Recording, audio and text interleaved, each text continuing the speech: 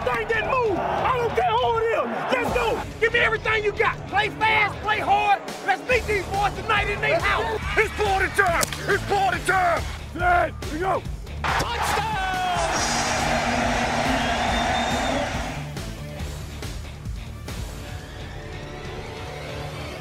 Welcome into another edition of the Eagle Eye in the Sky podcast. I'm your host, Fran Duffy, and we have got a great show for you this week. As always, I've got Greg Cosell from NFL Film, senior producer, not in studio this week. I got him on the phone. We couldn't hook up in person this week, but do have Greg on the phone later on in the show. We'll be joined by NFL media analyst Bucky Brooks to talk some college football and the NFL draft. But first, Greg, welcome to Week 8. Fran, big game this week, too. Very interesting game. I wonder how many would have thought that the two teams would have a combined 2 losses as we enter Week 8. Yeah, that's right. It's the battle of the 5-1 teams out in the desert. Obviously, the Arizona Cardinals, a formidable opponent, one of the most dangerous teams that was on the Eagles' schedule last year, and that's going to be the same this year. They're 5-1 for the first time in almost 4 decades, so really challenging team, but the Eagles are going to get some reinforcements back, hopefully. Chip Kelly announced at his press conference on Tuesday that Jason Kelce, Darren Sproles, Michael Kendricks, all back at practice. Evan Mathis returned to practice on Wednesday. What does it mean to have those 4 guys possibly back in the fold over this week and then next week as well? Well, I think it really means a lot, particularly from an offensive standpoint, certainly with Jason Kelce and Evan Mathis. Because I think this team last year, one of the things that made this team so special, I thought, was that all 5 starting offensive linemen started all 16 games. And that's hard to do in this league, and it didn't happen this year. And you can cut it any way you want, but that causes problems for your offense with continuity, stability, and efficiency. And then I think Michael Kendricks is a guy we haven't spent a lot of time talking about in recent weeks, but I think he's kind of on the verge of being one of those complete linebackers. You know, I'm not going to say he's on the verge of being one of the 2 or 3 best in the league, but he has that kind of skill set. And his game was clearly ratcheting up in terms of completeness. Especially with a player like Andre Ellington on the other side of the line of scrimmage, a guy like Kendricks and his sideline-to-sideline capabilities could be potentially very big in this game. Yeah, and it's funny you mentioned Ellington, who, as I recall, he did not play in the game last year, correct? Correct. He was a late scratch, and I don't believe he played in the game. So his addition this year will be big.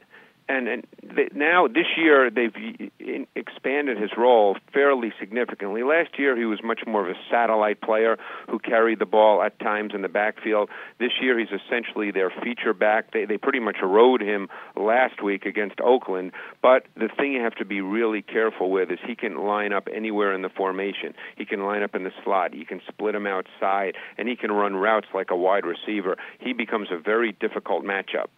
Greg, when you talk about this Cardinals team, obviously it all starts really with the passing game offensively. They're a vertical passing team. Yeah. They really like to attack down the field in chunks with those deep shot plays. What are the big things you've noticed from this passing attack? Obviously, rookie John Brown, Michael Floyd, Larry Fitzgerald. The weapons are, they've done a really good job of spreading the ball around. Yeah, and their O-line is better this year than it was last year. One thing that you really notice when you watch film is Bruce Arians very much likes the empty set. He likes to attack with 5 wide receivers. And it'll be interesting to see. Bill Davis is very creative with blitz concepts. I think the Eagles have gotten better and better as the year has progressed with the concepts. So that, to me, is one of the really intriguing matchups in this game. How does Bill Davis approach the empty sets? Because he's going to get them early, and he'll probably get them often. And that's what Bruce Arians believes. He wants to make you defend the whole field, especially vertically, but he relies on his 5-man pass protection and his veteran quarterback in Carson Palmer to read it and get the ball out. It's funny you bring that up. I actually did a lot of work on the empty set this week just in preparation for my article previewing the Cardinals. They've run the empty set 17 times this year. They've averaged 9.7 yards per play out of the set, so it's really been a productive formation for them. And obviously Carson Palmer, his presence in the offense, he's missed 3 games this year. He's been on the field for 3 games. Just comparing the 3 games when he's been on the field, their red zone percentage jumped from 35 percentage points. Their third down percentage jumped over 10 percentage points. His presence is really felt when he's on the field for Arizona. And my guess is they'd be an empty more if he had played in those 3 games. Yeah, I think you're right. And again, even 17 snaps, that may not seem like a lot, but it is, because you just don't line up an empty in the NFL as a regular deal. But it would be higher if Palmer had played in those 3 games. But that to me is one of sort of the game within the game elements of this matchup. Yeah, especially because we've seen Billy Davis and how he attacks empty. He likes to bring those extra rushers, and even though he may not bring 6 rushers, he'll show 6 and bring 4. Likes to play with the offensive line. So you're right. I think that'll be one of the games within the game that'll be interesting to watch as it unfolds Sunday afternoon. Yeah, and Palmer, we've discussed this, you and I, Fran. Palmer is in many ways what I call a read-it-out quarterback. So you can show him things, and he'll decide, hey, this defense tells me to throw it here. And I think at times, now he's a veteran, so it's not going to happen, 10 times a game, but there are times I think you can bait him and get him to throw it where you want him to throw it. Defensively, Greg, I mean, what can you say about this Arizona team? Because they come out, you automatically lose Darrell Washington's suspension, you lose Carlos Dansby in free agency, you lose a guy like Matt Shaughnessy, you lose John Abraham outside, you lose Calais Campbell for a certain amount of time this year. What can you say really about this team and the way that they performed? Number 1 rush defense in the NFL. I left out Darnell Dockett on injured reserve as well. I mean, they've lost so many key pieces, but they still continue to produce at a very high level. Yeah, and they're doing it a little bit differently. I mean, they still believe in blitz. They blitz, I think about 45% of all quarterback dropbacks. The concepts are very similar, but the personnel is different from last year when they were predominantly a nickel defense because they had Darrell Washington and Carlos Dansby. This year, with neither one of those guys, they're essentially a dime defense. They play the rookie Deone Bucannon as that hybrid linebacker safety. He pretty much lines up in the box. He's a very good run defender. They're actually a very good run defense out of dime, as we know from the statistics. But so a lot of the principles are the same in terms of the pressure concepts. They just do it with different people.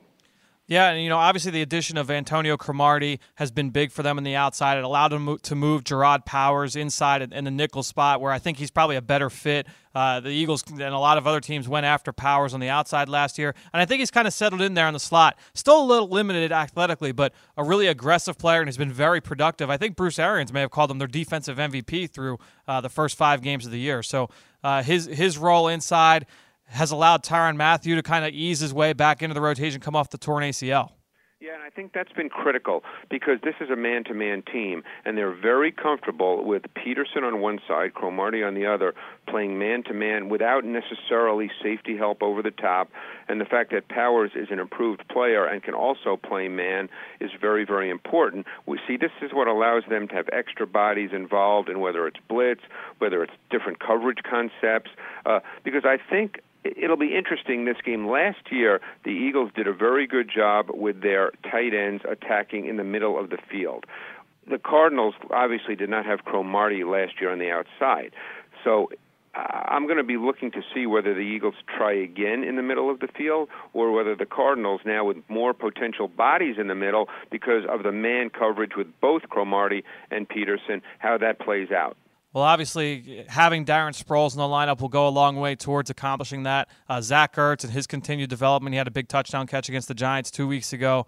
I would imagine that would be a area of focus for the Eagles. And what if we brought up Deone Bucannon, the first-round pick out of Washington State? I know you were a really big fan of his. What have you seen from him just in terms of coverage? Obviously, he's really, really good playing the ball in front of him. Great, sideline to sideline speed, and really a physical tackler. What have you seen from him in coverage so far? They've used him at times to lock up man-to-man on tight ends. I think he's done a good job. Now, he hasn't done that with a steady diet. You don't see him do that 15 or 20 times a game.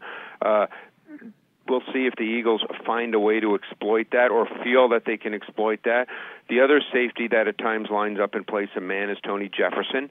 So, my guess is Chip Kelly will feel that that's an area that he can exploit. If it indeed plays out that way, only the game will tell. But Bucannon has been a very, very good player. He's a tall, rangy, athletic kid, better movement, I think, than some people thought when he came out of Washington State. Obviously, he's not being used in the one area that most people had questions, which was playing single high safety, but he never plays that in this defense. No, you're exactly right. And really, I would be remiss talking about this defense if we didn't talk about some of their pressure schemes. And they use a blitz often that you and I are both big fans of. We saw it 2 weeks ago, actually, from the Eagles in a third down pressure from Malcolm Jenkins on an incomplete pass from Eli Manning, and that's the AAA gap blitz. Yeah, and it's funny because it's almost impossible to stop if executed properly with a one-back set, especially if you block it using your back. I mean, there's another way to block it, but most teams will block it using the offensive center to pick up one blitzer and the back to step inside to pick up a second blitzer, and then the third blitzer that comes through, there's not another body to pick him up. And they actually had a beautiful one a few weeks ago against San Francisco, in which Tony Jefferson, who's the third blitzer through usually when they do this, he literally lined up, head up on the tight end as if he was playing man-to-man. So he came from a little bit of distance, beautifully disguised, and Kaepernick, they caught him. Kaepernick knew that the first two A-gap blitzers, the linebacker Foot and Buchanan, were picked up, and he dropped back comfortably, thought there was no problem, did not recognize that Jefferson was coming because of Jefferson's initial alignment, and Jefferson got in clean, and Kaepernick did not see him, and it was a great sack. But they do this extremely well. They're probably the best team in the league at this triple A-gap concept. And you bring up a great point with it against the one-back set. I actually never even factored that into the equation when thinking about this play. Obviously, the Eagles run a lot of one-back sets, almost all one-back sets. This will be a big challenge, another one of those games within the game for LaShawn McCoy, who I think has been pretty good over the last couple of years at picking up the blitz. Right, but the key is, Chip Kelly, and he's adjusted very well at times in keeping people in when he's felt it's necessary. I don't think he wants to do that, but obviously you have to play to the way a given game goes, a given opponent plays, and this is where Sproles could be an interesting player because we talked about the tight end matchups, but then if you get Sproles out of the backfield and you're able to get whether it's angle routes, whether it's wheel routes, who's going to play Sproles? Likely it's Jefferson. It could be Buchanan.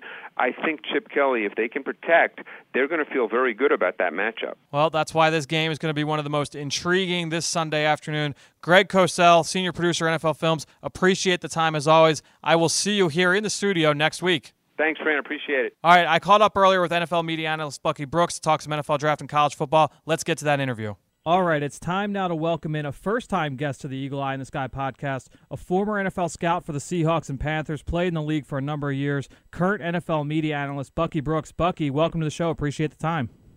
Hey, thanks for having me on. Well, first things first, Bucky, and I wanted to ask you this off the top.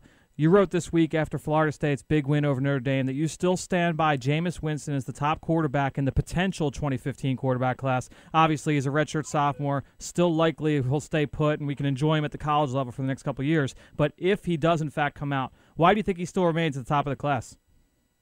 I mean, I think if you look at the other guys who potentially could come out, and I don't see a senior quarterback really kind of reigning supreme in the group, you're talking about Marcus Mariota, Jameis Winston, I guess you throw Brent Hundley in there, and possibly Connor Cook from Michigan State. If you look at him in comparison to all of those quarterbacks, he's one who's playing in a pro-style system. He's played in a number of big games, so you can evaluate what he does very, very well. He's played well in big games. He's done a great job of bouncing back when he's had these adverse moments. And because of those things, I think when you factor in his arm talent, his athleticism, and the way that he plays on the big stage, I think he ranks ahead. He ranks ahead of those other guys when you throw the comparisons in it. All right, I want to stick with the Seminoles here, and one of the big storylines for them coming into this season was their experienced offensive line. Guys like Cameron Irving, Trey Jackson, Josu Matthias are up this way in North Jersey. How has that group performed for you so far at this point in the season? A guy like Irving, in particular for me, I've watched him. I watched him against Clemson. He's got some quickness to him, can locate on the move as a puller, but struggled a little bit when he went up a guy like Vic Beasley, lined up as a wide 7 or 9 technique, getting out of his set, protecting the corner. What have you seen from those three guys? I mean, I think they've been a little disappointing. I think you expected those guys to be dominant. We expected to see the Florida State of old, the 2013 version, and we didn't see that. I think with Cameron Irvin, as you alluded to, his struggles versus speed and quickness off the edge. Victor Beasley kind of had his way with him when he was coming off the edge in that wide 9 technique alignment. And so for me, it just leads me to be a little hesitant and reluctant that he can be an elite pass protector at the next level because he's going to face that kind of speed and athleticism. I think as we kick down and go even further inside, Trey Jackson was a guard that a lot of people were excited about prior to the season. He hasn't necessarily dominated the line of scrimmage to the level that we thought he would. And so overall, the group in general kind of leaves you wanting more, but there's still a lot of talent on that line. I think a lot of guys that will be drafted pretty early. Yeah, no question about it. Obviously, you've got some of those skill guys, Rashad Green on the outside, Carlos Williams, the running back. The team's loaded offensively with senior talent. Yeah, I mean, there's some talented guys. I think Rashad Green is a nice piece for teams looking for kind of like that ideal number 2 or number 3 receiver. Very good route runner, strong hands, does a great job making plays on the outside of the numbers. I think he is a guy that's probably more complete than a lot of receivers in the college football game because he can do so much. He does give you that ability to really run everything on the route tree while also giving you that speed dynamic. For Carlos Williams, a lot of people expected him to be one of the upper-tier running backs heading into this year. He's super talented. He was a guy that spent the first couple seasons on defense before moving to running back. So you like the fact that he has size, he has speed, he was athletic, he has vision, and also he potentially would enter the league without a lot of mileage on his body. He hasn't performed at that high level, but I think you're intrigued by just what he brings to the table as an athlete and especially as a guy that's still kind of learning how to run at the running back position. Every week, Bucky, you release your predictions for the college football 4-team playoff. And this week you've got Florida State, of course, but also Ole Miss, Oregon, and then your number 1 team, the Mississippi State Bulldogs, led by your Heisman favorite, Dak Prescott, and that nasty defense. I wanted to ask you about defensive end Preston Smith. You know, guy's 6'4.5", 270 pounds. He's the right defensive end in that 4-3 scheme. A violent kid, Bucky, plays with a high motor. I really liked him when I watched him against LSU. Almost seemed like a Quentin Coples type player, just the way he moves and with that length. What have you seen from Smith this year? You know, you kind of hit on all the top topics about him. He is a high motor kid, a guy that's relentless in his approach. Does a great job mixing that speed and physicality. Dominated against good competition. Has really been a catalyst to that defense. They also have some other guys on that defense that stand up, but it starts and ends with him dominating the line of scrimmage, particularly off that edge. I'm very impressed with him, and I'm very impressed with the Mississippi State Bulldogs when you look at that collective talent. All right, I mentioned already another one of your playoff teams right now, and it's tough to argue against them. The Oregon Ducks, Chip Kelly's old team in the Pacific Northwest. They've got a cornerback, Bucky, Ifo Ekpe-Olumu. The kid does it all. He lines up outside, lines up inside, smooth hips, aggressive, everything you want. But he's 5'9", 185 pounds. With all of that importance that's placed now in that position and length, and you know those long arms, long legs, in the position right now in the NFL, where does this guy fit? Where do you think he ends up getting drafted? You know, it's tough because you allude to everything, like in terms of his technical ability, the way he plays, the movement, the flexibility, even the tenacity on the outside. He's everything that you want, but like his biggest deal will be what does he measure in at the combine? Does he hit the 5'10" mark? Because that's kind of the dividing line for some teams in the National Football League. If he does come in below that, say he measures in at 5'9", I believe he's still going to be an ideal sub-package corner. I think teams will be fascinated about his ability to play outside and inside. I think they'll love the fact that he's so versatile in the numbers of techniques that he can use from press to bail to playing off to being a good tackle on the edge. I think there's a spot for him in the first round. It really just depends on how fascinated and how stuck you are to that height measurement because he is 5'9" in a league that is really seeing big body wide receivers dominate on the perimeter. It could be tough to sell him to a defensive coordinator who has to play in maybe the NFC North where you have all those big body receivers that are really making it hard on defensive backs in one-on-one situations. Well, you talked about the importance of size at corner. Another guy you've written about in recent weeks out of the Pac-12, Stanford cornerback Wayne Lyons, another one of those big physical guys. What have you seen from him? Obviously, you know, a big guy who's physical at the point of attack. What are your thoughts on Lyons? You know, here's the thing with all those big guys. Like, with big guys, they look different than the smaller guys. So what I talked about with Ifo Ekpe-Olumu in terms of his movement skills, his ability to make these smooth transitions and do those things, with bigger guys, you're not going to see it look as smooth or as fluid as them. But that doesn't mean they can't find a way to have success in the league. I like his long arms. I like his ability to walk and put his hands on people. I think he does a great job playing with instinct and vision. I think he's a very solid player, and I think this cornerback class potentially could have a lot of solid players. Is there a star player in there like a Darrelle Revis or so? I mean, I wouldn't go on the record and say that there is one like that, but I do believe there are a ton of starting cornerbacks that can make instant impacts in their respective games for their respective teams, depending on the scheme that these guys play.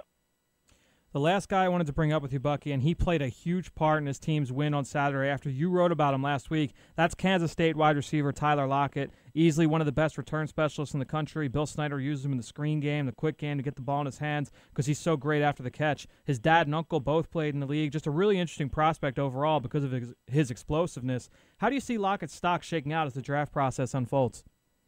Here's the thing. He's one of my favorite players to watch. Obviously, I'm a little biased because I played with his dad, Kevin, in Kansas City, so I've kind of seen him grow up. I've kept my eye on Tyler Edmonds progress.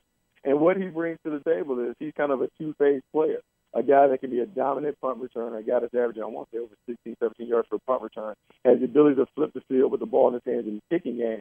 But he's also a very smooth and savvy wide receiver.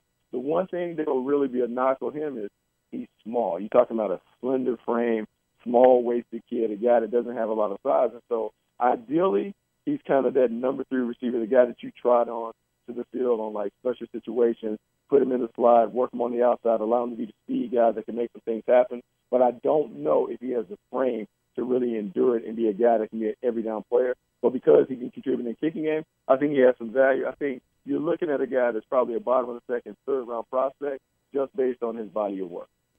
That, ladies and gentlemen, is the great Bucky Brooks. You can follow him on Twitter at Bucky Brooks. Go and listen to him at Matt Money Smith, host the College Football 24/7 podcast, along with former Eagle scout Daniel Jeremiah. I listen to that show every week. You guys do a great job. And, of course, you can go and see Bucky on NFL Now, the league's next-generation video service. Go there and check out all the great content at your disposal there. Bucky, thanks again for joining us on the show.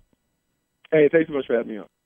All right, so that'll do it. Thanks again to NFL Film senior producer Greg Cosell breaking down the Cardinals. Awesome stuff from him and Bucky Brooks. We'll be back here next week to review the Eagles game against Arizona and talk more ball. Thanks for listening to the Eagle Eye in the Sky podcast. I'm Fran Duffy. We'll see you next week.